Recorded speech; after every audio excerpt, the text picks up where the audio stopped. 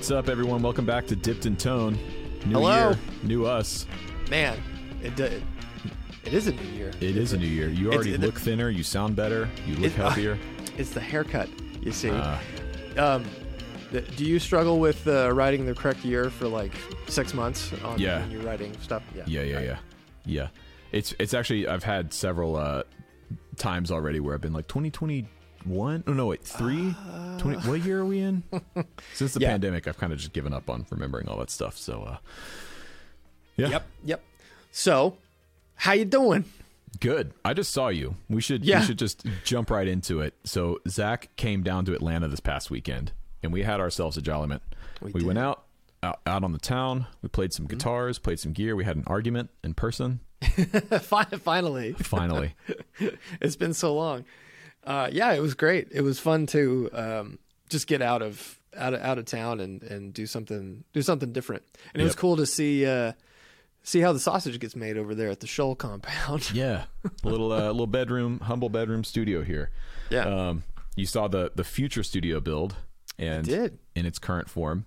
It's not that impressive yet, but it is. I mean, it's a big space, and it's like you can see all the potential that it has, and like for people that think, oh, why is this taking so long? It's friggin' huge down there, so it's a lot of work. It's pretty big. It's a big reason why we bought the house was because just of that basement, and good news is it'll all be a tax write-off. So there's that. That's right. I also meant to tell you forgot your doorstop.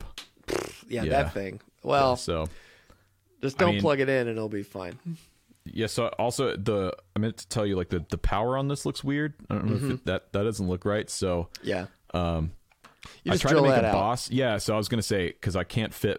I shoved a Boss power supply in here and broke it. So I was just gonna drill it out and fix it. Is that cool? That's totally fine. You do whatever you have to do. I'll just make sure you reimburse me after it stops. Okay. Well, okay, it's not that expensive. I mean, it's all dinged up and scratched. So yeah, it's not even a gold one. Yeah. Are you sure this one's real? Even have you looked at it? Yeah, I've torn through that one. Okay, that one's real. All right, great. Well, so everything else good? New year starting off well, except for this atrocious cough I just acquired. I am drinking from my Two Rock mug, and it makes me think about that the thing that we just saw. Maybe this could just be something we chat about for a second. That new Joey Landreth signature. Okay, let me tell you something. I like Two Rock amps. I've always liked Two Rock amps. Never owned one, not yet. But that tremolo on that amp has got me thinking real hard about trying to scrape together some cash and get me one of those. Well, you might want to hurry because I don't know if I'm speaking out of turn, but I would say that most of those are probably accounted for already. There's not that many. There's only 75. But yeah, for those that don't know, it's basically a combination of the Bloomfield Drive, the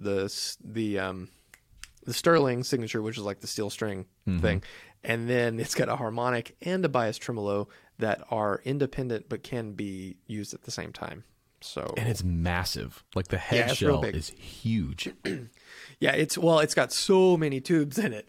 I mean, it's like the harmonic tremolo alone has, I don't even know how many tubes, like 3 or 4, which, in addition to like the 4 output tubes and all this stuff, it's a monster head, but 310 cab, right? Super cool. And yeah, I hope to play one again. I heard the prototype. You've played it.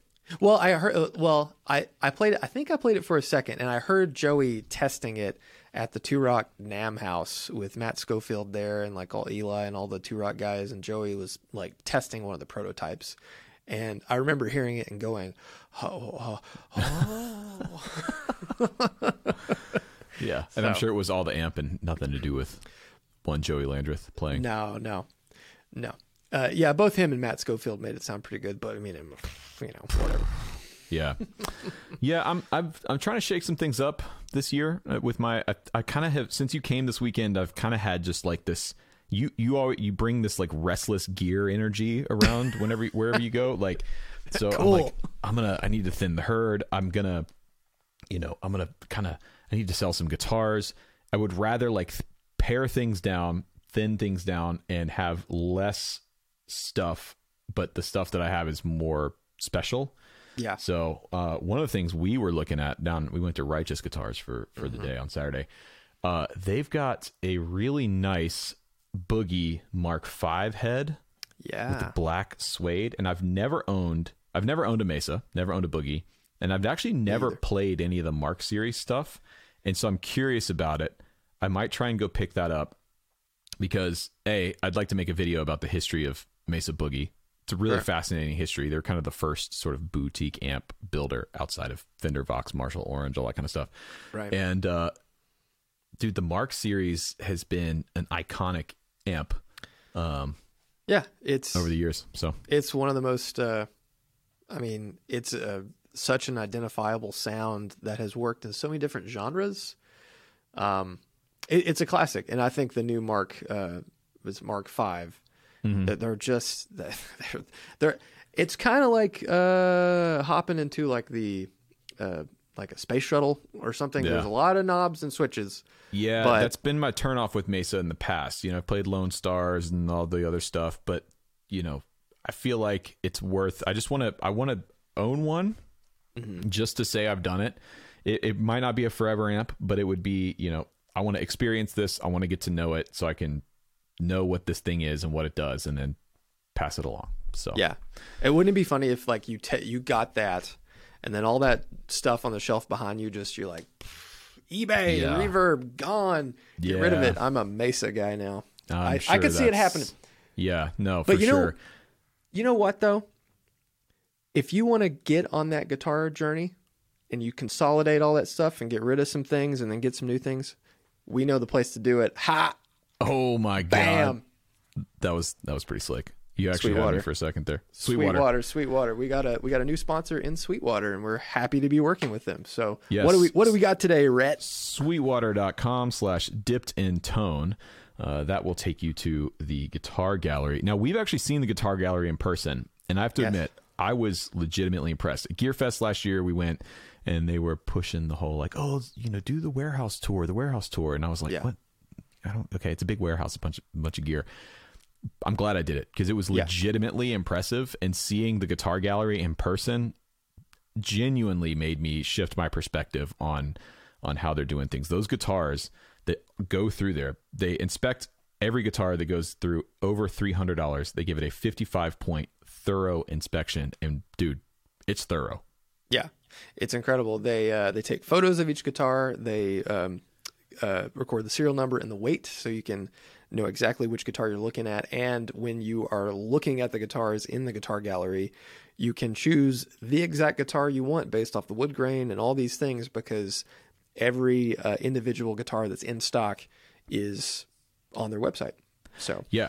And it's not part of the ad read, but do you remember like the maintenance shop that they have there and the mod shop? Like they've got a full-time team of luthiers back there that are all world-class, doing crazy stuff, which I didn't know. Like you can order a guitar on Sweetwater and then tell them, hey, take this Strat, but I want it hum, single hum, and I want you to put a Floyd Rose on it, and I want to coil tap the pickups, and I want to do all this stuff, and then I want to take the frets off and make it fretless. And they can do everything there in-house and then ship you the guitar. Yeah, it's really remarkable. And like just seeing the amount of people setting everything up and checking them out, it's like, I don't know, it's worth giving the Guitar Gallery a look, because if you realize like, hey, they opened every single box, they checked all these things out, there's no problems, no issues, it's going to be right. Mm-hmm. That's a lot of peace of mind, and it's definitely worth visiting the link below. Yeah, sweetwater.com/dippedintone, and I can attest to their shipping because recently I've been doing all these 5 levels of videos, and those are sponsored by Sweetwater. So I get Sweetwater to send me 5 guitars at one time, and let me tell you, just the packaging alone that they do, they don't just send you the manufacturer's guitar box. It's like they take that and then they put their own packaging and stuff around it. It's impressive. So yeah, sweetwater.com/dippedintone. Check out the Guitar Gallery. Thank you to Sweetwater for sponsoring today's episode. Yes. Speaking of today's episode, we've got a really good friend of the podcast and a really good friend of yours and mine, Mr. Greg Koch, on, and it's a good time. The one and only. Where was the first time you heard about Greg? Do you remember? Yes. Where were you? Where was I? Watching YouTube, the Wildwood Guitar YouTube channel, and just the unbelievable demos. I still go back and watch those. There's one that he did that this must have been 10 years ago, but it was a black custom shop ES330 that he played. And that's still one of my favorite pieces of guitar performance ever. Yeah. I remember seeing before that when he was doing clinics for Fender. And I remember, I guess when the Supersonic came out and all that, and maybe the VG Strat, you remember that? Yeah. Insane thing. And just watching him going like, who the hell is this guy? And then like you hear him play and you fall in love with what he can do. And then you hear him talk and you're just laughing the whole time. It's like, he's a riot and one of the most genuine down to earth guys in the industry. So really you couldn't ask for a better hang. He's a sweetheart of a guy. He is unbelievably funny. They were here in Atlanta a few months ago playing Koch Marshall Trio. And we all went out for barbecue before the show. It was me and my dad and the whole Koch Marshall Trio. And dude, they're just the greatest guys. So it's a hoot. Excited to have Greg on the show, and it probably won't be the last time he's on the show because it's always a good time talking to him. Yeah, I hope not. All right, without further ado, here's our interview with one Gregory Cochery. So welcome, Greg, Dipped in Tone. Your first time on the pod. Glad to have you. That's right. Well, thanks for having me. Doggone it. Nice to see you, fellas. Nice to see you. Yes, sir. We caught up not too long ago here in Atlanta. Shared some wonderful barbecue, and I witnessed some savage riffagery. So yeah, good to see you again. Man. That was good times. I haven't seen Zach since he was out at the Wild of Woods. I know, and I talked to John Brandow not too long ago about coming back because I think you're going back there occasionally now. Correct. I went back for the first time last month, and I'm going again in a couple weeks because to engage in more video frolics. Because they what some people might not know is they created this brand new store that was beautiful, and then 2020 happened, and now I think it's basically just a warehouse with a video space. That's exactly correct. That whole area that was their brand new showroom is now just shelves and guitar after guitar. It's unbelievable the amount of guitars they have on that joint. I know. Are they planning on reopening to the public at all, or just doing online? I think that is still up in the air. I think they quite like the fact that it's working out just well without having people inside, just because of that. But it's possible they'll open up some kind of little area. Right now, people come and they actually try stuff out in the parking lot, which I think is fantastic. No, you must stay outside. Do they bring an extension cord and an amp out there or something? Yeah, exactly. Oh my God. They just people strum out there. There's a couple stools. That's awesome. I miss going and doing all those things and seeing all the people. And so I hope one day, because they said, if you're there and we can make it work, maybe I can come back. So that would be fantastic. Well, I think that's on the menu again. So hopefully sooner than later. Was their set, the old set they had, which was like the ridiculous stack of crazy amps, those are all like real, right? They were all real. Yep. They were all Steve's. Yep. Oh my God. I just remember watching that. And that was years ago when I was kind of first starting to learn about all this stuff in the vintage gear and just looking behind, I would watch your videos and see all that stuff behind you and be like, man, that's gotta be worth at least a couple $1,000. Right. The 4 Dumbles alone. Oh, well, God. And he got those all from Alexander Howard, whatever name he chose. He bought those new. They weren't like some. Well, two of them were. Two he bought from Howard directly, and that was back in the day when you'd have to send in a tape of your playing, right? Ostensibly to approve the fact that you were worthy, but also to get an idea of what your tone was like, so he would know what to build for you. Man. And so Steve passed the test. Steve is quite the musician, actually. Really? And his band was quite popular for quite some time. He had this band called Wind Machine. They sold a shit ton of records back in the day. And that's awesome. Really what kind of, I mean, he always had the business, but he would use it for, doing lessons and a little bit of, of guitar, a few guitars and amps in there, but nothing huge. And then he mostly was a professional musician. And at one point, he just had this idea of, I think it was initially with Taylor, of, well, what if I did my own kind of like secret recipe of what, all my customers are interested in and what we're interested in having? Would you do that? And then, well, yeah, if you buy X amount of them, you can do whatever you want. So that kind of began the whole kind of co-branding thing where they came up with the secret sauce, the manufacturers would make them, and then it was the Wildwood version of the various, of course, they did it with Fender with the Wildwood 10s and Gibson with Wildwood Spec and so on and so forth. And that's what really kind of made it. You know what I mean? Yeah. In my Les Paul hunt recently, we played a few Wildwood Spec. They've been doing them so long now that you kind of start to encounter them in the wild. Where absolutely, they're all over the place. Yeah, they're everywhere, and it's cool to run into one because they are a little bit unique. They're just a little off of the beaten path a lot of times, where it's a unique kind of spec or color or wood combination. So that's super cool. On the Dumble thing, did you ever? Was a Dumble ever on your radar as a young guitar slinger? When they were starting to come out, did you ever think about trying to get one? No. I knew that.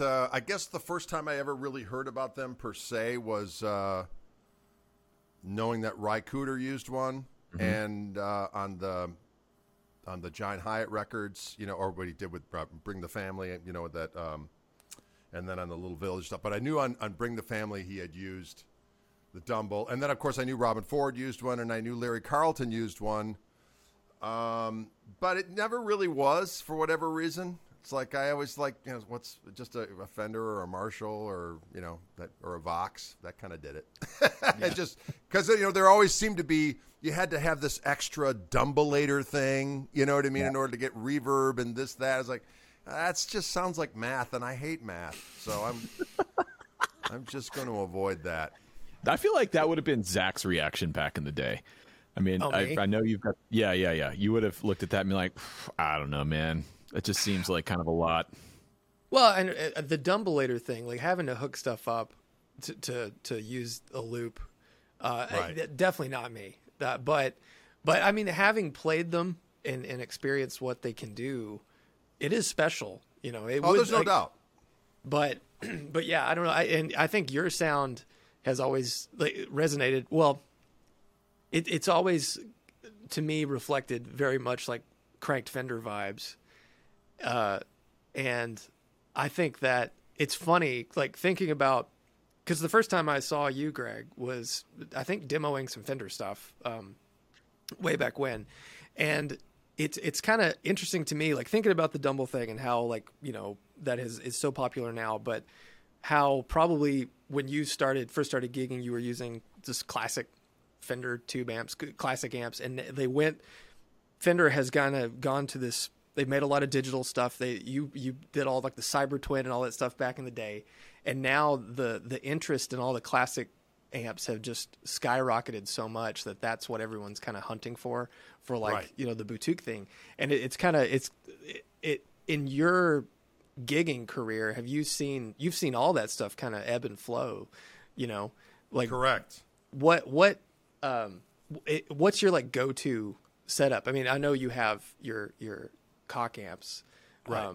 But what are you looking for? That sounded a little dirty, but or they say kosh, or what do they say? They don't say cock exactly, right? I don't know what the hell they say. I think they might say Koch.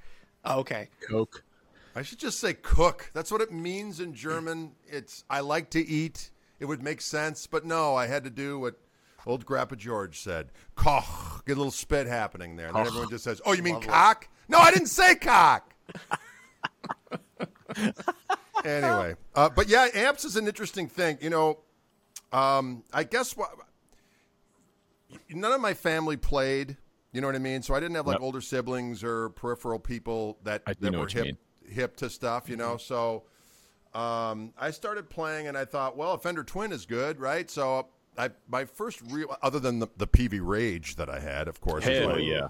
Hey, man. Introductory counsel. We have a saying around these parts, Greg, that is if PV made a car, I'd drive it. If PV made a boat, I'd buy it. I mean, can't go wrong. That's it. Pave, French amplification, as I like to refer to it. Mon Dieu. Yes. So the first amp, I had a Master Volume Twin from the 70s with Altec Lansing speakers in it, and that thing never worked. I'd get it to work, and then it would blow up, and I kept on taking it back and forth. And when I would go to high school, they had Fender Twins in the jazz band room, so I would just play Fender Twins there. And then this buddy of mine wanted to use my Fender Twin, and at the time, it was like every time I looked at it, it wouldn't work for whatever reason. And he had this weird solid state Canadian amp called a VT, and it had this weird head that had buttons on it for jazz, country, blues. Very effective, I might add. But it sounded good. It's just a master volume, and you would turn it up, and it actually sounded good. I just wanted kind of a clean sound with a little bit of sass, and it would deliver it. And it had a 412 bottom with greenback Celestians in it, and it just sounded good. So I traded them even up for this solid state monstrosity, and that's what I used all through, first couple years of high school until I was in a guitar shop one day. And I just bought my 335, and I was looking for a different amp. And the guy that was working there was like selling me hard on it. It's like, look, tube amps are a pain in the ass. Now, mind you, I got nobody around me to refute this, right? So it's this older guy that I became friendly with at this music store. And he said, you should really check out these new Yamaha G100 212 combos. Hell yeah. So I did. I bought that thing. It sounded great. The clean sound was good. The lead sound was, you could go between the two. And I would do gigs with, at the time, my 335 and a Tele, and I'd go straight into that beast, and I'd have my little channel switcher, and I'd go from the clean sound of the overdrive, and I still have tapes of that stuff back in there. I was like, shit, that doesn't sound too bad. So I really didn't know the difference between the tube stuff. And then when Stevie Ray we were doing like some Stevie Ray stuff at the time. And then when he came out, I was like, man, that's a tone right there. And then I started to meet guys that were older than I was that worked at music stores, and they're like, the Super Reverb is the amp. So there was this kind of the cult of the Super Reverb way before it was fashionable, and this buddy of mine, Jason Kleikstad, he would modify supers. There was a guy in town here that would modify a super. So it was really a plexi with reverb, and he would put two JBLs in it, the E110s, with the regular Fender speakers in there to kind of balance things out a little bit. And that was his rig. So I bought one of those. I had like a 68 Super modified with that. And that was a turn it up and go thing. I'd go out and sit in with his band, and he would use two of those amps, and they were louder than the Word of God. And he played an old Strat, and it was literally the volume would be down, and you have your clean sound. You're like, oh, it's time for me to take a lead. And I would go like this, and I was like, it was like I would be surrounded by threshold of pain. I was like, wow, is this what piracy is really like? So that was kind of my introduction to Super Reverbs. And at that time, you could get them all day long for like $250. That was like, hey, you want a Super? No one knew what Super Reverbs did. And that was at a time when, we're talking like mid to late 80s. And everyone wanted rack shit. They wanted Mesa Boogie this and, studio preamps with, ancillary delays and so on and so forth. No one wanted a Super Reverb. So you could get them. But at the time, like right before I got the Super, I also had a Music Man RD110 or no RD112 that I used with the JBL in it, and that was my main amp through college, as a matter of fact. And that was a good little amp. The 335 through that amp did the Larry Carlton thing. Like I was trying to get the Room 335 sound, which also was right around the time that I was really into the. Dickie Betts and Danny Toller from the Allman Brothers. They had that neck pickup on a Les Paul thing, and that was my thing. Through that amp, the neck pickup on my 335 through that thing sounded the shizzle. Yeah, that sounds like, one hell of a rig. I remember when I learned about the Super Reverb, the truth of the Super Reverb was through Derek Trucks. Like the first time I ever saw it was Derek Trucks' band. No, the first time I ever saw him was when he was on tour with Clapton. It was Doyle Bramhall, Derek Trucks, Clapton, the whole people. And this was 2007, so 16, 17. Same thing like you. No one in my family plays. I didn't know anybody. This was before YouTube or anything, so I was just kind of figuring the stuff out for myself. And we went to this Clapton show in Atlanta, and we were like, holy shit, who is that blonde dude playing guitar. That's mind blowing. So a few months later in Atlanta, Derek Truck's band played New Year's Eve at the Fox Theater. And so we all went as a family, my mom, my dad, my sister. We went to that show, and that was the first time I'd seen him, you know, because the Clapton show, we were way back. It was an arena thing, but we were pretty close to the Fox, and I just saw him up there with his 2 supers and just doing the thing. And God, man, I mean, even still, I don't know if he's still playing the supers now. It seems he's switching between like the Alessandro and the other stuff he's been playing, but yeah, the super reverb thing is I think it's the combination of the 4 tins in that cabinet and the fact that you start to push it and it breaks up. It's got that mid-rangey, punchy 10-inch speaker thing. It's I love him, man. Absolutely love him. I've got one right in the corner back here with 4 D series JBLs, and it's nice. It's heavy, but man, it sounds good. The fact that it's heavy, I think up until recently, they were like, that was the amp to get, either that or a Bassman head, because they're so affordable. But I think people have finally given up on worrying about the weight of an amp. You know, it's just going to live in your room anyway. Just get whatever you want. But I feel like up until a few years ago, you could get a super reverb, an old one, for really not that much money. Yeah. So. Yeah, I mean they're still pretty inexpensive in comparison to, like, which is humorous to me, Deluxes and Vibroluxes are way more money. I mean there was a time when supers, as I said, were cheap, and then they got really, really expensive, and then it's like people wanted smaller, not as loud, lighter amps, and then they started to go down in price a little bit, and now they're not horrific anymore. But they're great recording amps too, man. If you're trying to get something to track with, they record really, really well.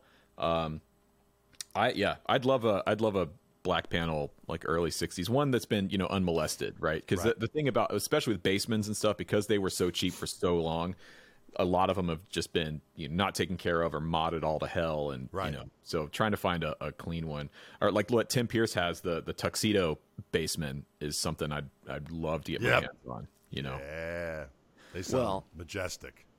Well, speaking of Fender amps, I have a rig for dipping.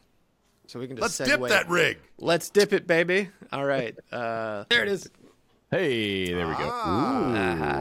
Yes. So what we have in this rig is on the post here. This is from, he didn't post his real name. It says Sir Buzzman, which I like. Sir Buzzman. Sir Buzzman. Mr. Buzzman was my father. He says he plays in a local soul R&B garage rock band, and he's the only guitarist. So what he's got here is a Gibson Memphis Custom ES330, a 59 model, a Japanese 62 Tele reissue, and a 61 SG with the Maestro modded with some pickups. But then he's got a Fender 63 reverb unit, the reissue, onto a clone of a Brown Panel Deluxe with a JBL D120F, the aluminum dust cap, you can see it there. And then his pedal board, he just has the tremolo switch, the way huge Javelina, which is like a Mark III tone bender, a Vox Wah-Wah, the Chupacabra that we make. Yeah, that's right. Have to self-shill. A Bluesbreaker pedal, TC Electronic Vibraclone, which I guess is probably like the Fender Vibratone rotary speaker, and then a little Boss RE2 Space Echo pedal. And so that's his rig, and I like it a lot. Dude, I like it. This is a man of Mr. Buzzman. You're a man of class and taste. I have to say, of honor and diplomacy. Exactly. I mean, this is a trustworthy person, someone who makes very good decisions. As you can see. Okay, so the guitars, the 330 is slept on. I still think. So I have the Epiphone Casino, but full circle moment. The first time I was really introduced to the 330 and the wonders of the 330 was actually, Greg, one of the videos you did at Wildwood years ago. You played a black custom shop 330. You remember that one? Dude, I do. I remember watching this video, and the sound that you got out of that guitar just melted my brain. It was unreal. they can be feedback monsters. You know, they're fully hollow, and I learned in looking at them too. They're not exactly like a 335. I always thought, oh, it's just a 335 that's fully hollow with dog ears on it, but it's not. The neck joins the body at the 13th fret, 14th fret, something like that. Yeah, it's a different construction than a 335, but God, they're amazing. They're so good. Yeah, they're delicious. The Grant Green weapon. Yes. Yeah. Yes. Yeah, I feel like he's got all his guitar bases covered with this arsenal here. Like, what can't you do with those 3 guitars? Stratty things, I guess, but apart from you can fake it with the Tele neck picker. With the Tele, you can get in that territory. You know, absolutely. The SG too. I respect the SG. I mean, a Les Paul would have been a logical choice, but I like the SG. I think the SG's slightly cooler for this rig. First time we've seen a Fender reverb tank, right? It is that I can remember. I love the look of a reverb tank, but the sound of an actual tube-driven reverb is like you can't really. I mean, you could try to put it in a pedal, but it's just you have to have those tubes glowing hot. I used to use one. My only complaint about them is that when you're playing at various different establishments, some may be more hell-like than others, and if the stage has any give to it, you know, it's going to you're going to be in the sound like you're in some kind of a tropical squall, which sometimes adds to the total ambiance of the hellhole if you're able to conjure up those ancillary sounds at your beck and call. However, that would be my only complaint about that. I remember Dick Dale he'd play someplace and he'd actually hold his from a bungee cord up from something on the stage so that make a shock mount. Yeah, exactly. Oh man, smart. Tropical. Yes. Then you can just kind of punch it every now and again to get the squall on command. So seeing as you had one, I've heard through the grapevine that Billy Gibbons uses these, and the story I heard is that when a lot of the original ones shipped, the tank had like the lock on it. Yes, that's correct. And it was still locked, and most people didn't realize you had to unlock it. But it has a great like preamp, like boost sound if you dime it. Did you ever do that? Are you familiar with it? I never did. Okay. I didn't use it all that much. I think when I first got it, I actually had one of those. Remember when Fender, right when they came out with the Vibro King, they also came out with, I think it was called the Tone Master. Yeah, I think so, right? Yeah, Tone Master. It was a blonde head, a blonde head and cabinet. It was a 2-channel, kind of a Dumble-y, kind of a high gain second channel. It was kind of like the precursor to the Supersonic in a way. Yeah, but no reverb, right? So I used that with that particular unit, and then I didn't use that rig for all that long, and then I just had that thing for a while, and then I started using Bassmans again, and then I was using that with the Bassman. But it was just to me, it was just another thing to bring. So I was like, I'd rather just have an amp with reverb. Right. The thing I like about the tank though is because it is tube driven, you are you're sending your signal through another tube stage and another set of transformers. And I subscribe to the belief that getting as many transformers in your signal path as you can is not a bad thing. Right.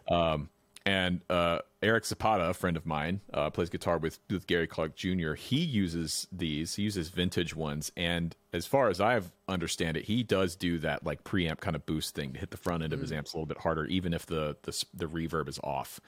My God, I love it. And all of that going into a brown panel deluxe, which is one of the best. I think it's one of the best Marshalls Fender ever made. But I've never played one with a JBL. I mean, it might just tighten it up because it is that's a really saggy amp. Yeah, right.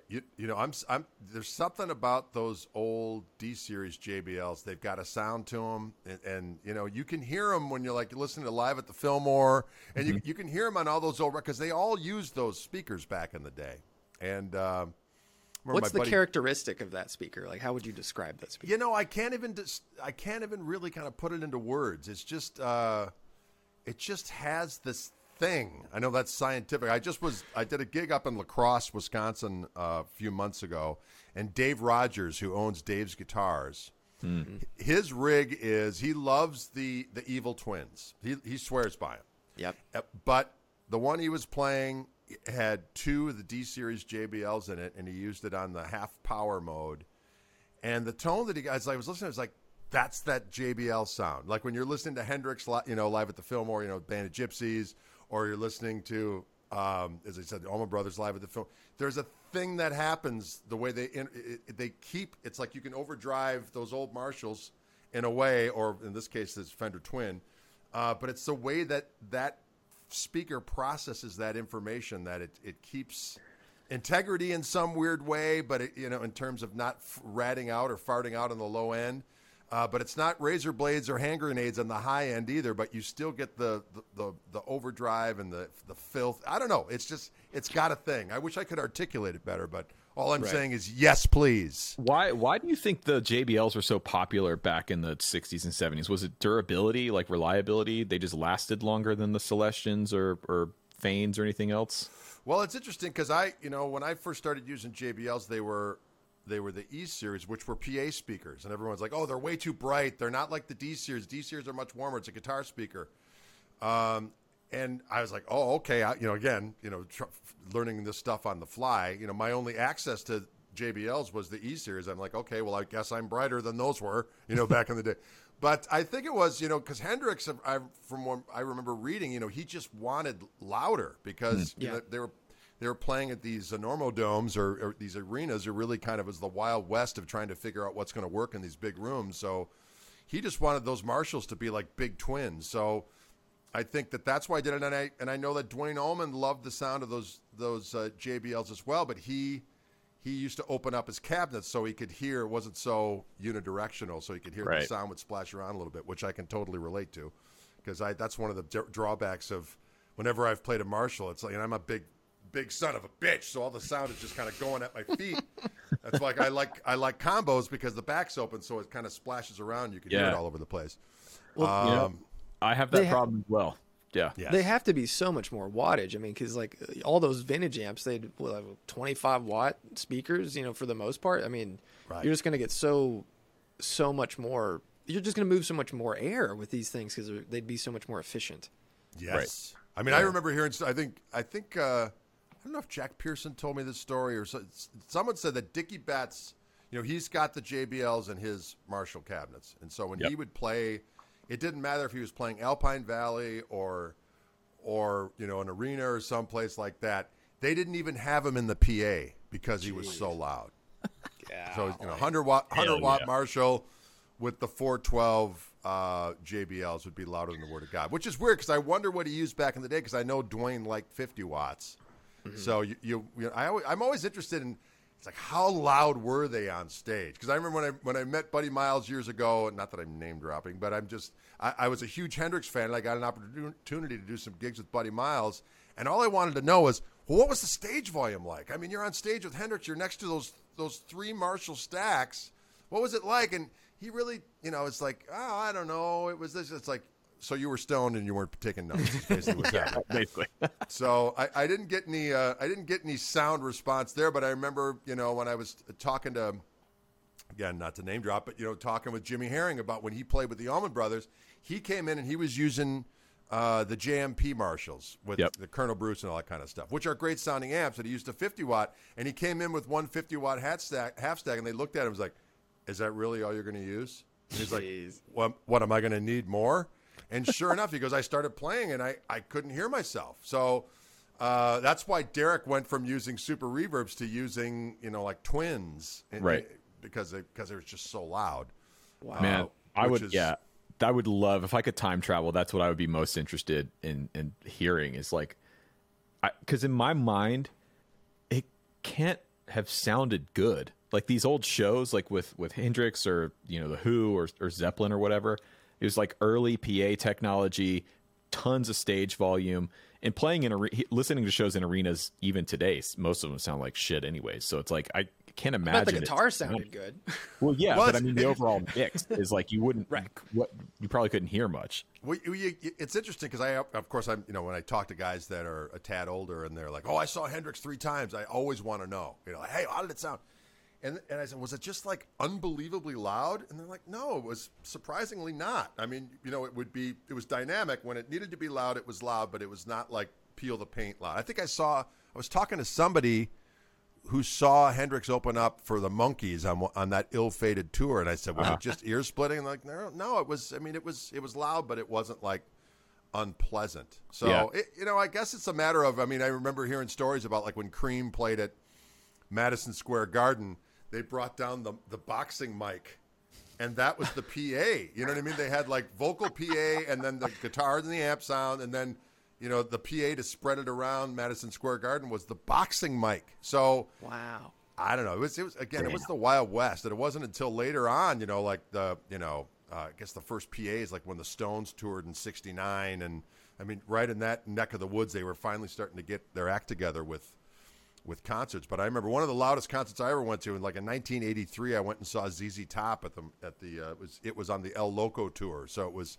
prior to Stimulator, and it's just a real bare stage. You could see the amps and everything, and but it was louder than the Word of God. Of course, it didn't help the fact that I was stoned and immaculate. But be that as it may, it was really loud. And then when I saw Deep Purple on their reunion tour at Alpine Valley, that was really, really loud as well. So times had changed. I saw Toby Keith when I was a young teenager. I think my dad got tickets through work or something, and it was the worst sounding and loudest show I've ever seen. He started the show by driving a Ford F-150 up on stage because literally the whole tour and everything was sponsored by Ford. And so he literally drove a truck on stage, and it was so loud. Even at like 14 years old or however old I was like, this hurts. It was so loud that it was physically painful to sit through.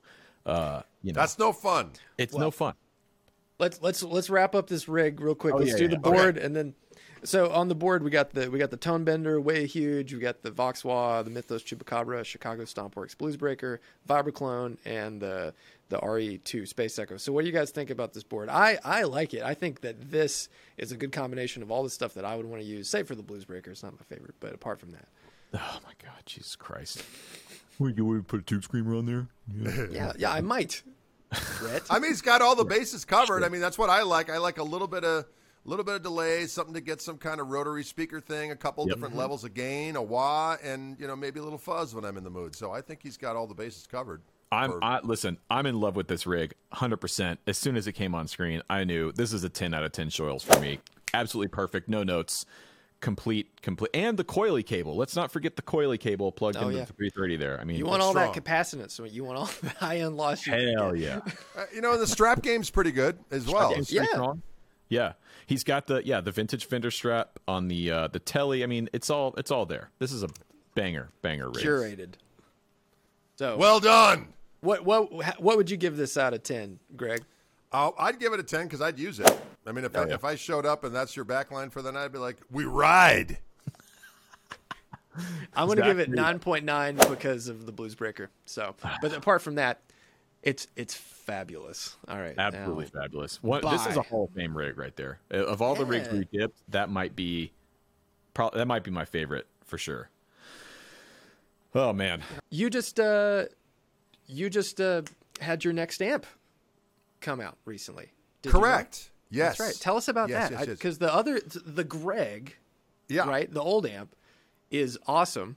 It's trippy because there's knobs all over it, but it sounds awesome. And so what is the new one? What is this one?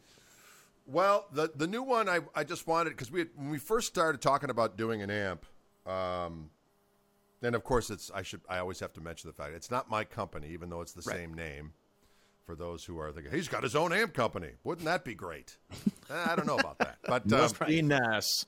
But it's a Dutch company with my same name. They've been around forever, making great amps. Yeah. So we started talking together about maybe doing working together, and the Greg, which was the first one, which is perhaps the ultimate wise-ass name, but it just had everything. I wanted to have an amp where I could go with just a guitar, a chord into the amp and be done, and it certainly works fantastic for that. but I also wanted an amp that was just because back in the day I used to love Fender Pro Juniors. Oh, yeah. I used to use 2 of them, and then I started using 4 of them, and I just loved the way that they loaded up. I would plug 2 in. I'd split them with at the time I was using a Korg G4 Leslie simulator, which was a good one. I knew Warren Haynes was using one, so I thought I got to check that out. It's a big brown one, right? Yeah. It was a cool thing. So I used that, and I would split, and I would do a little Y cable and go into 2 and 2, and it was just a lot to haul around. Plus, those amps aren't exactly roadworthy. Those EL 84s are being held back there by basically a step above rubber bands. So it was just not the most roadworthy beast. But I love the concept. I love you could either just turn it up and go and use your old-fashioned channel switcher of your pinky on your volume control and go between the filth and the clean. And then I remember talking to Richie Fliegler at Fender one time. He's like, well, why don't you try out our new Vibrolux? If you go into the first channel, the custom Vibrolux, it's basically like a tweed amp with reverb, and you can crank it up and do the same damn thing. So that became my main amp after that.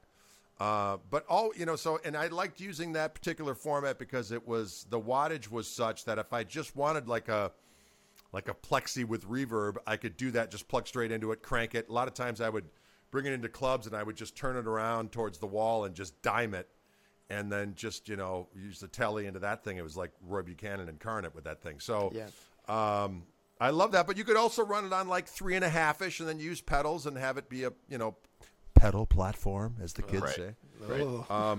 So I wanted to have a throw and go amp with the Koch folk. So I said, or Koch, however they want to say it. So basically, the amp is one EL34, and I did want to do the wise ass thing and have one knob that says more, but I wanted reverb on it, and we also wanted to be able to have it be either crank it up and go, or be able to have it clean and have pedals. So it does have a master and a gain. Mm-hmm. The master says more, and the gain says gristle, natch. On brand. And then checks out. It's got a tone control and a reverb, and it's a real reverb. It's not a synthetic reverb. It's got a little pan back there that'll splash and do the things, and you can either have it on 12 watts.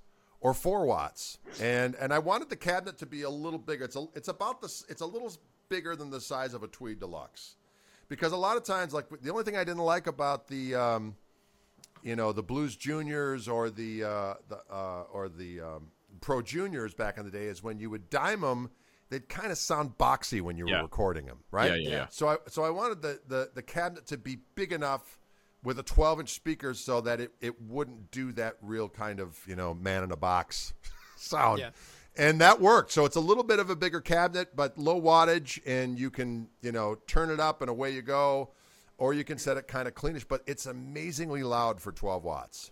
And it's called the Little Gristle, right? Yes, it's called the Little Gristle, correct. The low wattage thing is great because I feel like now with modern, gigging, everybody seems to want as little stage volume or no stage volume. And for guitar players, that really sucks because, going direct is fine. I've done it. It's a utility thing. You do it when you have to, but you need that speaker on stage with the guitar to create this sort of like symbiotic organism of the guitar and amp working together to create the sound.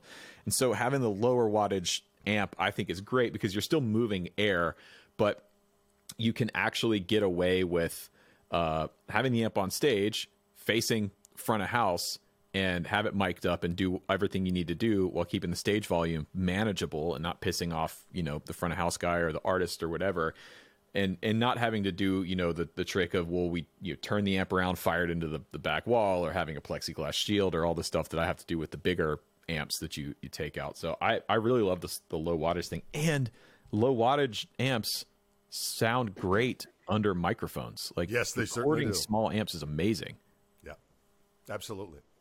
Yeah, but I remember the Blues Junior thing. I had a Blues Junior for a while, the Blues Junior 3, and the boxy thing was real. I had to mod it all to hell to get that boxiness out of it. I remember I bought like all the Bill M mods, went on that old website and taught myself how to solder on a circuit board and figured all that stuff out. And it worked for a while until it didn't, and I couldn't troubleshoot it. And so that ended. Right. Isn't that the way it goes? Yeah. You use something until it's like, yeah, I don't trust it anymore. We need something else. Yeah. I have said for years that the Pro Junior is one of the best amps Fender makes. I think.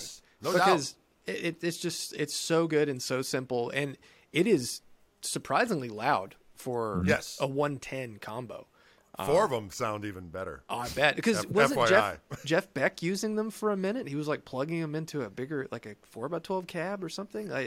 He did. He used a Pro Junior. It's kind of funny. Another name drop, but I think it's a funny story. So my buddy Willie Porter from town here, he did a tour opening up for Jeff Beck. This is probably 98-ish, I think. And on the tour, Jeff was using that amp, and actually, I don't think maybe he had it with him, but at some point on the tour, Jeff gave him that amp. And wow! Like, wow, you're giving me this amp? He's like, yeah, mate. You know, the great tour and yada yada yada and da da da. It was really nice and complimentary. Da, da, da. And on the last day of the tour, the manager comes in and says, "Yeah, you can't take that." Oh, man. That sucks. Just like, okay, it almost happened. Jeff almost gave me an amp, but God, that's cold-blooded. But yeah, and then after that, we did a show at Summerfest here in Milwaukee in front of Jeff Beck, and he had that Pro Junior on. There were Marshalls, and then that Pro Junior was the main amp, and I don't know how he had it running, if he just had that, and maybe one of the other Marshalls going or whatnot. But I don't know what he was all using, but then he'd have that monitor, that Marshall monitor, kind of up at him as well. But my favorite thing is one time we were doing this show. It was a Fender thing out in the Tempe Music Festival, and it was the first date of Jeff's tour, so he was doing a sound check earlier in the day, and I was there early, and I was sitting next to the sound guy, and at that time I was like, Jeff Beck doesn't use any pedals, and I'm like, well, Jeff Beck can use whatever he wants because he's Jeff Beck. I don't give a shit if he's using pedals or if he's powered by steam. It's going to be awesome.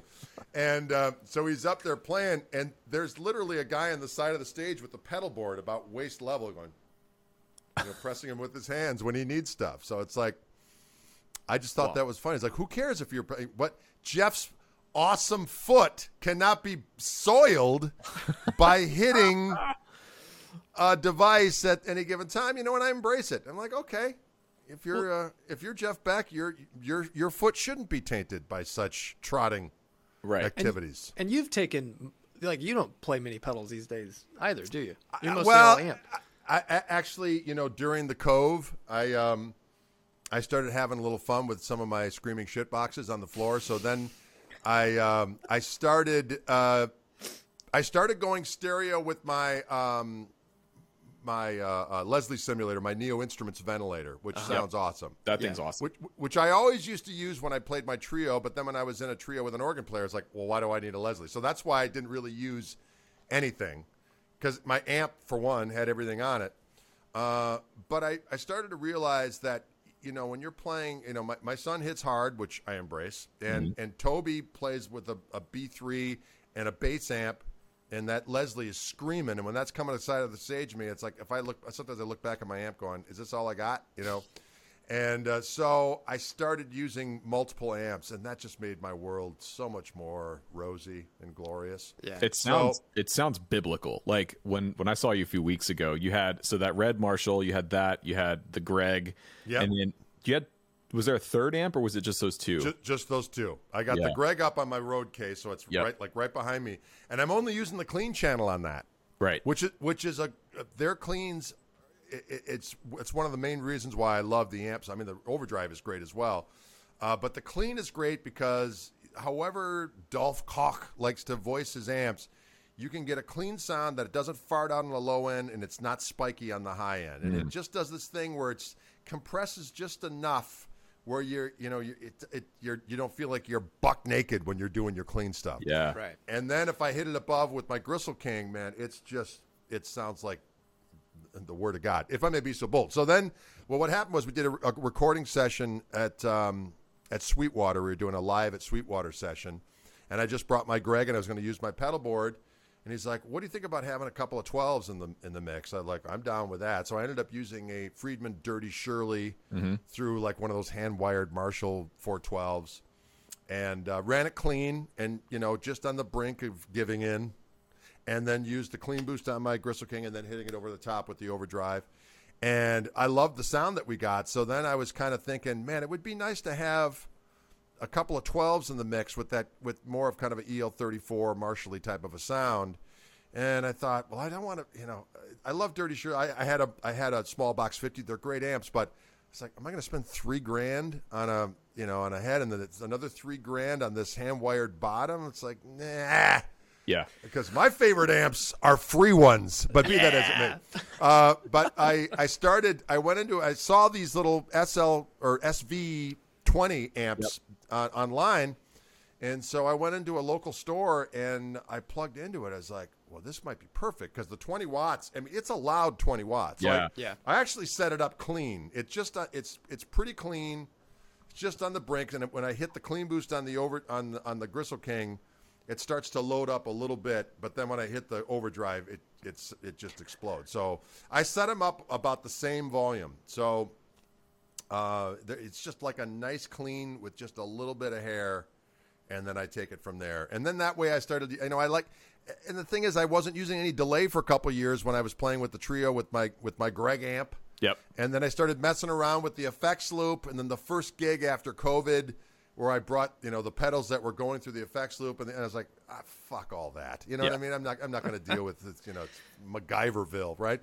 So, but when I run them clean, then I could use the delays in front. So I like using I got a Jam Pedals Delay Llama. Oh, I love those.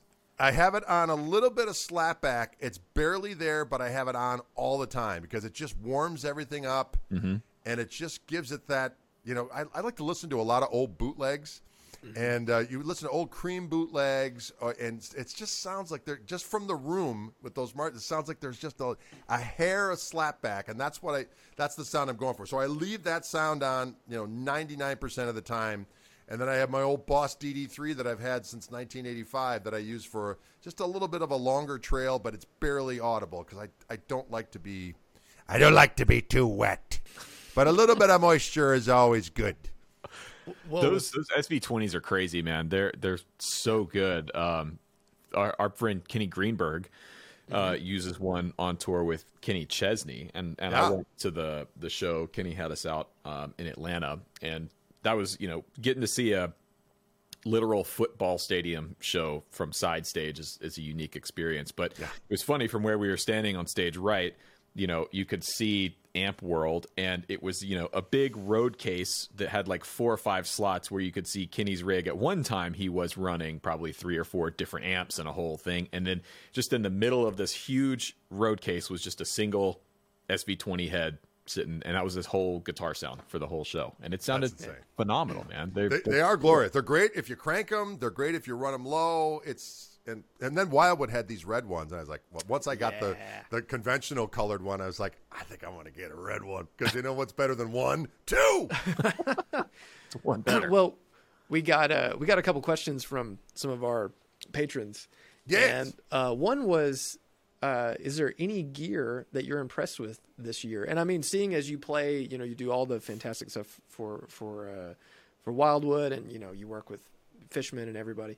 Like, is there anything that you've seen this year that really just kind of surprised you? Or well, on my recent trips, I should say on my recent trip because I've only been out there. Although they've been sending me guitars over the last year, so things have been arriving. I like those new American Vintage 2 Fenders. Sure. I play one. I was like, I could use this. I dug it. I grabbed one of the Tellys. The Tellys were a little heavy. I thought the ones that I experienced, they were all like 8 and in that 8 and above. But the 61 Strat, I think it is, with the Fiesta Red one. I played one and it was light. It sounded good. It had the right quack in the 2 and the FOA, which is always the thing. And I thought, man, I could use this. I dig that. I'm always enamored by the Murphy Lesters. I love them. It's just that you know what's funny about how I am? It's like if a guitar is around $3,000-$4,000, I might pull the pin. It gets above that, it's got to be something I'm going to use a lot. You know what I mean? Yeah. Right. And there's something that happens when you've had, years of experience playing this stuff. You've got the things you already like, and like you said, like those guitars, the American Vintage, they impressed you, but it might not be something that you're truly after because you've probably filled that criteria. So I know that when people ask me those sort of questions, what really blew you away? Like sometimes it's kind of hard to think of anything unless it's so outstanding or different and weird that almost everything's great now. So how do you say like this one is just so above the rest? It's a really hard question to answer when this is all you do. Right. Yeah, perspective is important because I got one of those 61 Strats as well from Fender when they did the release, and it's good. Like, it's really good. But like the three of us here, because our jobs are this, and we've played hundreds or thousands of Strats from different builders and different ages and all that kind of stuff. It's like, yeah, it's good. It's good, but I've played a handful of others that are would smoke this, or my Shabbat that I bought earlier this year is way better, but it's also twice the price. And so I think it's important to keep in mind when somebody asks us this kind of stuff. It's like, well, yeah, if you're in the market and this is your first Strat, or you've been playing for a few years and you're coming from like a Squire and you're stepping up to that's going to be such a massive upgrade and step up that I think it makes sense. Like, yeah, that's a good guitar. It's a really, really good guitar. Is it perfect? No. Is it the best Strat we've ever played? No. But for the vast majority of players out there, they're going to be moving into this kind of thing. I think it is, it is great. And to your point about like the price point, I'm right there with you. $3,000 to $4,000. It's like, okay, that's a lot of money, but depending on what it is, that's money well spent. You go over $4,000, it's like this thing's really it's gotta move me. I have a thing where I need to step away for at least a day if I'm considering a guitar, and if it's over that like $3,000 price, and if I'm still thinking about it, like over that 24-hour, 48-hour period, like I can't stop thinking about that guitar, it's probably something I should pull the trigger on. Yeah, I don't know if you do this. I'll do a thing where like I'll go into a place and they'll have something, or even if I'm at Wildwood back in the day, I would do this. I'd be like, if it's here next time I'm here, then it was meant to be. Yeah. Oh yeah. Or I'll go, I'm not gonna get it now, but I'll be back on Monday, and if it's here, I'll get it. And then more often than not, it's long gone. But it's interesting. I was talking with somebody about the other day about this thing. It's a weird thing of why I pull the trigger on stuff. I think with everybody, it's kind of it's different and so on and so forth, but. I'll go into a place and I kind of like everything. I mean, I it's like, yeah, that's cool, but yeah. But for some reason, something will grab me and be like, oh no, I know I'm buying this like right now, and I can't say like when I bought this Strat, this is a 74 Strat. I mean, I remember back in the day, the 70 Strats to me were dogs, right? Yeah. I had a buddy of mine who had a 73 Strat, and it would never stay in tune. It was always just riddled with problems. And it's like always, and then I was like, well, the late 60s ones might be cool and yada, yada, yada. But I always liked the bigger headstocks because Hendrix and Ritchie Blackmore and Robin Trower, there was something about the bigger headstock Strats that always intrigued me. So I go into the store and I see this really nice Sunburst Strat with the big headstock, and I was like, what's the deal with this one? And they said, it was a single owner from down in Texas. It's a 74. And I reached up and I grabbed it, and it was light as a feather. And I was like, what? Wait a minute. Yeah. And I was like, has something been done with this thing? Is it, like, no, it's just super light. And I plugged it in, and it sounded great. And I learned how to play on a 68 Telecaster, so I liked that fret size and radius. Mm-hmm. So it was like, it immediately came back to me. It was like, oh, this is that thing, right? Yeah. And then it still had the 3-way toggle switch in it to me, which is I love, because as much as, 2 and 4 have that thing, when you're used to playing tellies, it's like those sounds are wimpy in comparison, and it's never. But just the 3 pickups on their own, they're awesome. And a lot of those Hendrix tones, which to me were my all-time favorite Strat sounds, were just obviously he had 3. Yeah. He had 3 pickup, 3-way toggle switch Strats. Sometimes, of course, he would put it in the middle and get some things going. But for the most part, a lot of the quacky stuff that he would do was on that middle pickup by itself. So I just pulled the pin right then and there. I was like, I'm buying this. And I just, out the door, I went with it. I agree. I think the 2 and 4 position on a Strat is overrated. I mean, I get it. People are into it, and it's a certain thing, right? It has that quack, and it's unique to a Strat, but it's wimpy. It's weak. It doesn't cut. It doesn't punch. And like you said, when you're used to playing tellies or used to playing Les Pauls or anything else, for me, on my tier list of favorite guitars, the Strat is probably 3rd or 4th in line behind things like Les Paul, Telly, 335, all that kind of stuff. And so you're right. To me, I think the best Strat tone is a Strat neck pickup. Period. No doubt. Like that is the thing. And then to me, if it's a good Strat with a good bridge pickup that's not too ice picky or too brittle, that's a really good sound. But people sleep on just the middle position. Clapton came back, I think it was late last year. We went and saw him, and he played the entire night literally on the middle pickup the entire show. Did not touch the guitar, didn't change anything, just played the entire show on the middle pickup. And it was cool. Sure it was. It was a thing. Mayer does that a lot. Mayer will just sit on the middle position of the Silver Sky. And it's a great sound. It's because it's got some meat. Yes. I have a theory though, to your point, Rhett.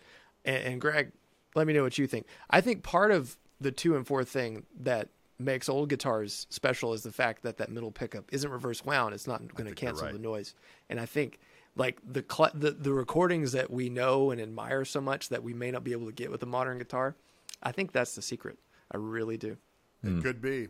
So. I've thought about that my own self. I just think it sounds, I don't know why. Just to me, it sounds cliche a little bit. The 2 and 4 thing, it's never something definitely become like not played out, but become the main sound that people associate with the Strat. I feel like most of the time is 2 and absolutely.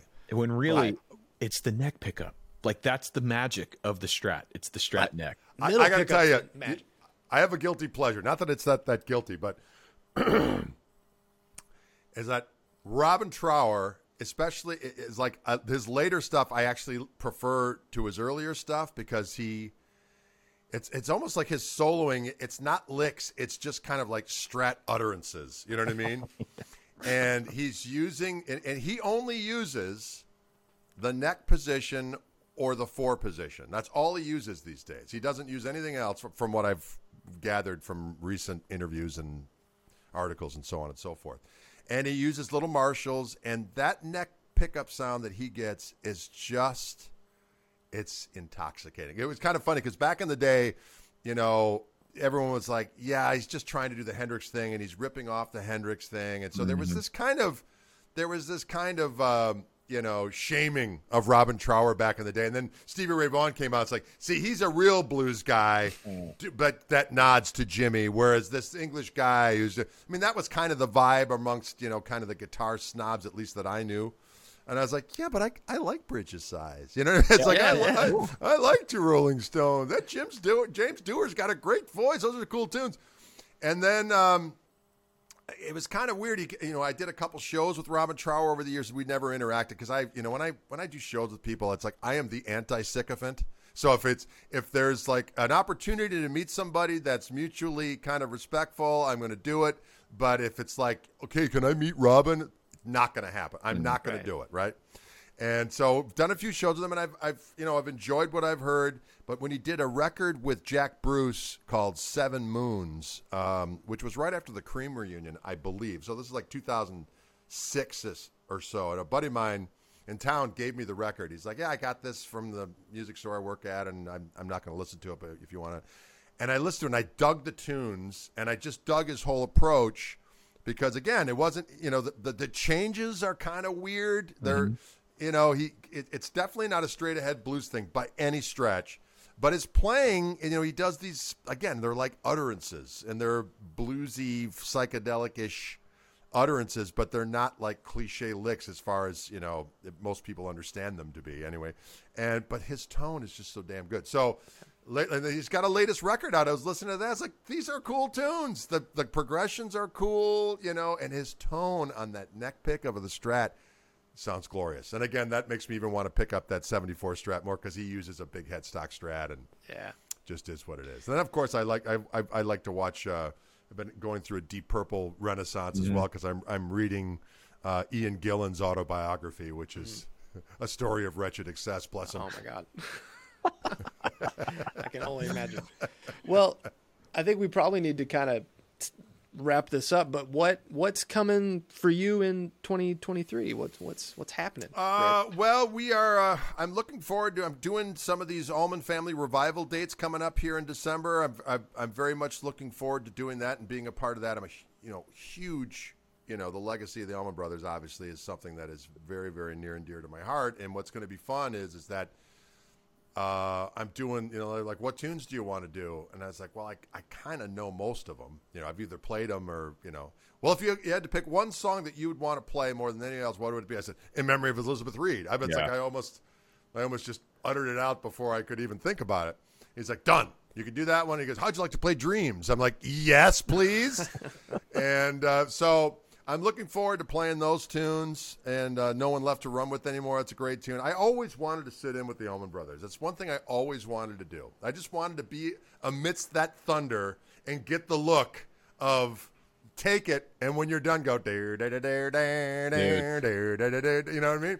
Because I'd played those songs so many times, and, you know, it's just, I played along with those records as a kid. Anyway, so I'm looking forward to doing that. So I'm going to do a few of those dates, and hopefully that's going to lead to more of that. And then the agent's booking a bunch of stuff for us. We're doing the Joe Bonamassa cruise in March. Cool. And we're kind of routing down there to do that.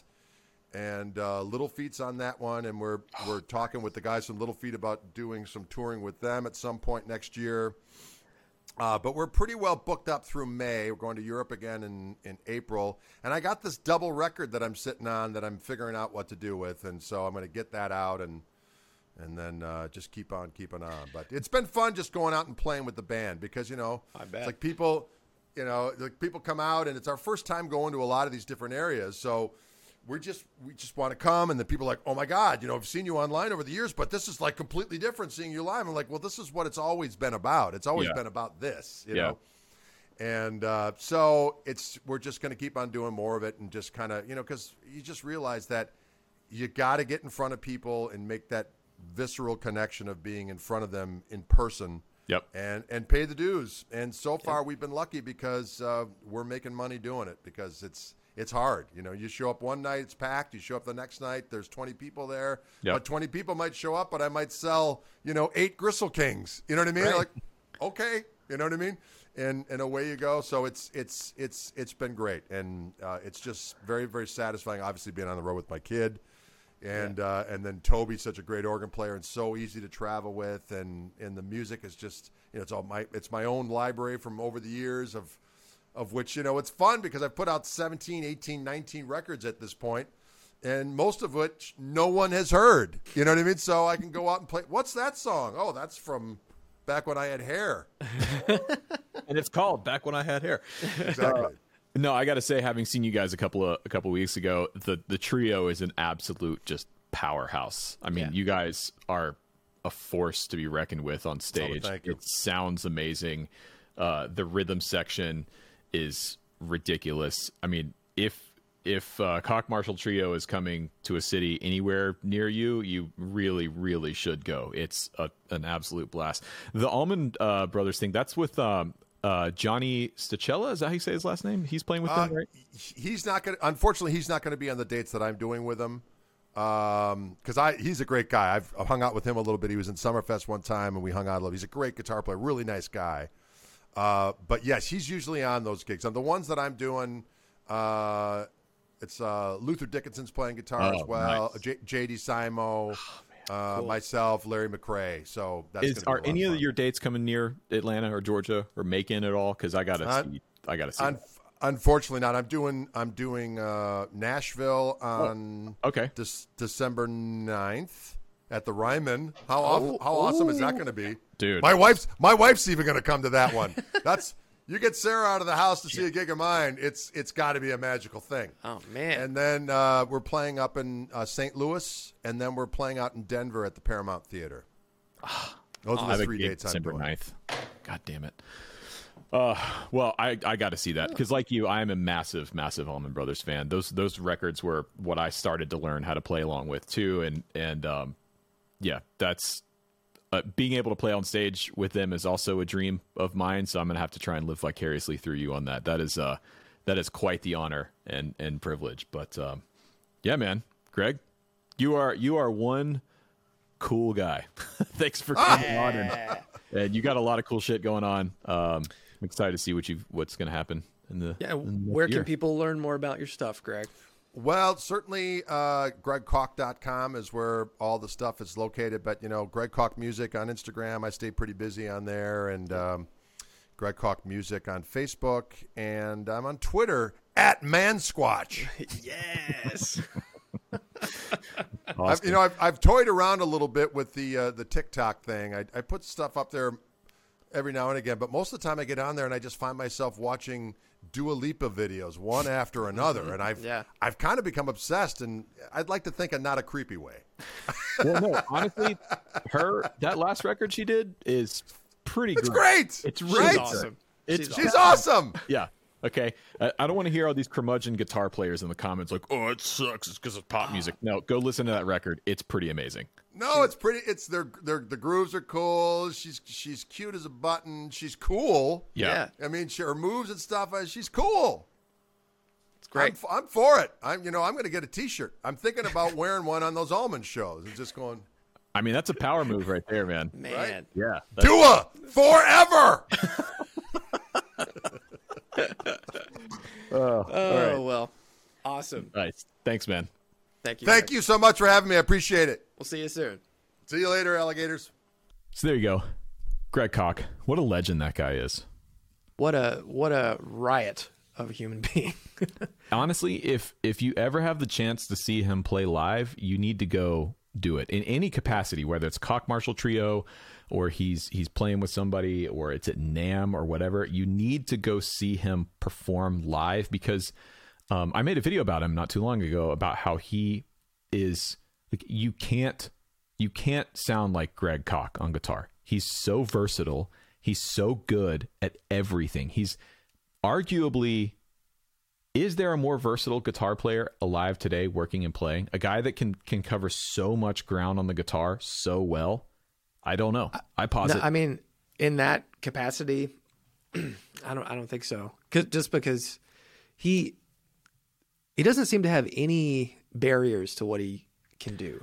No. Like in any genre, any vibe, any like he just seamlessly can flow even in one song between all these things. It could be some serious jazz or just Albert Collins just ice picking you right in your brain. Like he can do all that stuff.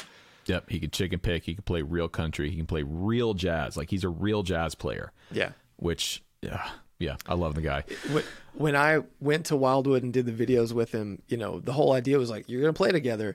I was wrecked because I was so nervous. And like, we ended up having a lot of fun. And unfortunately, some of the best bits of our playing where I got more comfortable and like stretched out and felt more at ease playing with him, got cut because it just got too long. But yeah, man, sitting down with him to play guitar with him is like, okay. Yeah. Okay. I haven't done it yet. And I'm a little scared. I'll be honest with you. I'm a little intimidated. You do fine. Yeah, but sure. But that doesn't make it less scary. No, You're right. You're right. So, but scary in a good way. Once again, thanks to Sweetwater for sponsoring today's episode. Sweetwater.com/dippedintone. That's going to take you to the guitar gallery. I really can't overstate how impressive and thorough their inspection process is at the guitar gallery. I think their whole thing was starting the guitar gallery was to finally make buying a guitar online a viable and somewhat easy and safe thing to do, because for the longest time I was always of the mindset that a guitar, an electric guitar, an acoustic guitar, you need to play it, you need to get your hands on it first before you buy it. But Sweetwater makes that process viable and easy. Yeah, 100%. And one thing that I'd like to add, and this is something that when we did the warehouse tour, they said to us, and it kind of it clicked for me.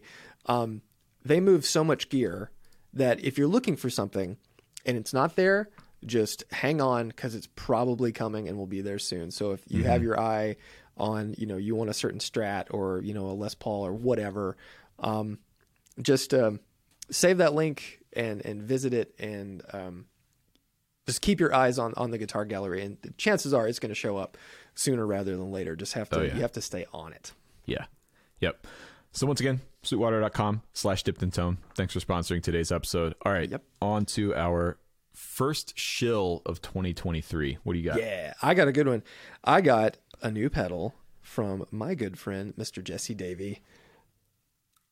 Oh, Focus. Yeah. The King Tone Fuzz. So this is the new one that has the little dip switches on the side there.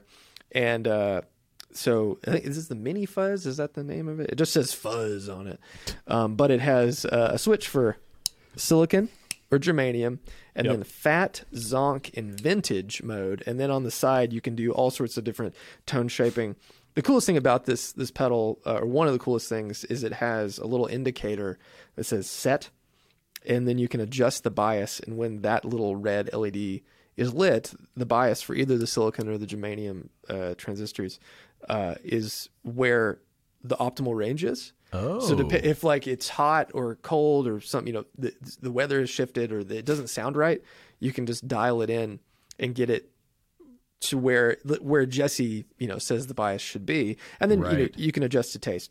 But just a fuzz face on steroids that really does a lot of stuff. Really, that's pretty badass, actually. Really awesome. It's incredible. All his stuff is good. His new enclosures are like milled, and it's heavy. And I mean, you could really hurt somebody with this. Which anything is a weapon or a hammer, and I appreciate that. That's the best thing about the Klon is it's not the way it sounds. It's like there's so many sharp points on that thing. Yeah, it's dangerous, man. Yeah, nice. Cool. I like that. Mine is also a pedal. And this is a local Atlanta company, the Acorn Solid State. So I have to shout out Tyler and the guys down at Acorn. A few weeks ago, they absolutely saved my ass when I was filming with a vintage Marshall that I was borrowing from a friend, Ford Fry, here in Atlanta. It was a 67 Black Flag JTM 100. And of course, as soon as I took possession of it for my video, it shat the bed.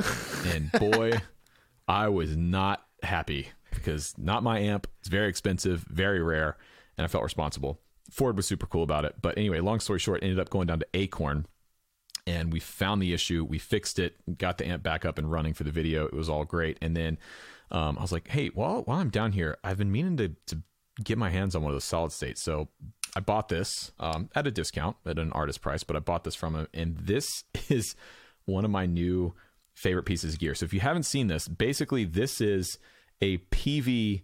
I forget which amp it is. It's the one that Josh Homme is known for using from Queens of the Stone Age. Let me see. But it's a 10-watt solid state guitar amp in a box, and so you got your normal 1/4 inch in and out, so you can use it as a pedal, but it also has a speaker out, so you can actually drive a speaker cabinet from your pedal board. Now, this is fun, and I was messing around with this the other night with a wet dry setup here.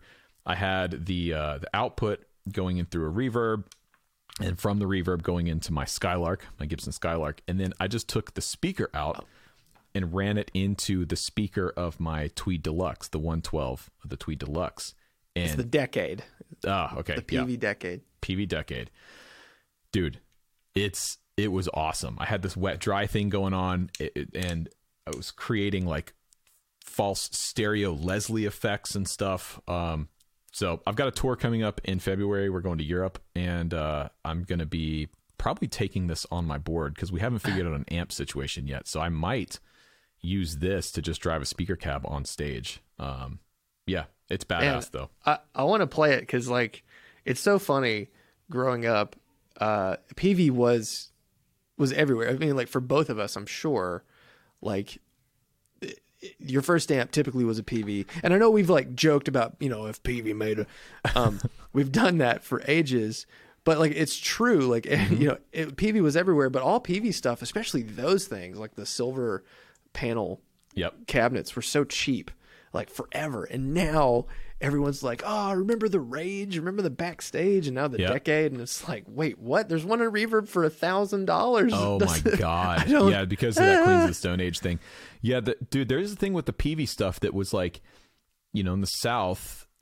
If you were gigging out or you were in a rural area or, playing these bars and these honky tonks, it was like, yeah, you're playing through a PVPA. Yep. And there's a PV solid state keyboard amp and there's a PV bass amp. And then you're playing through a PV guitar amp because it was accessible. It was reliable. And did it sound the best? No. But did it sound good enough? Yeah. And it got you through the gig. And no one ever moved it because it was too heavy to pick up. Yeah.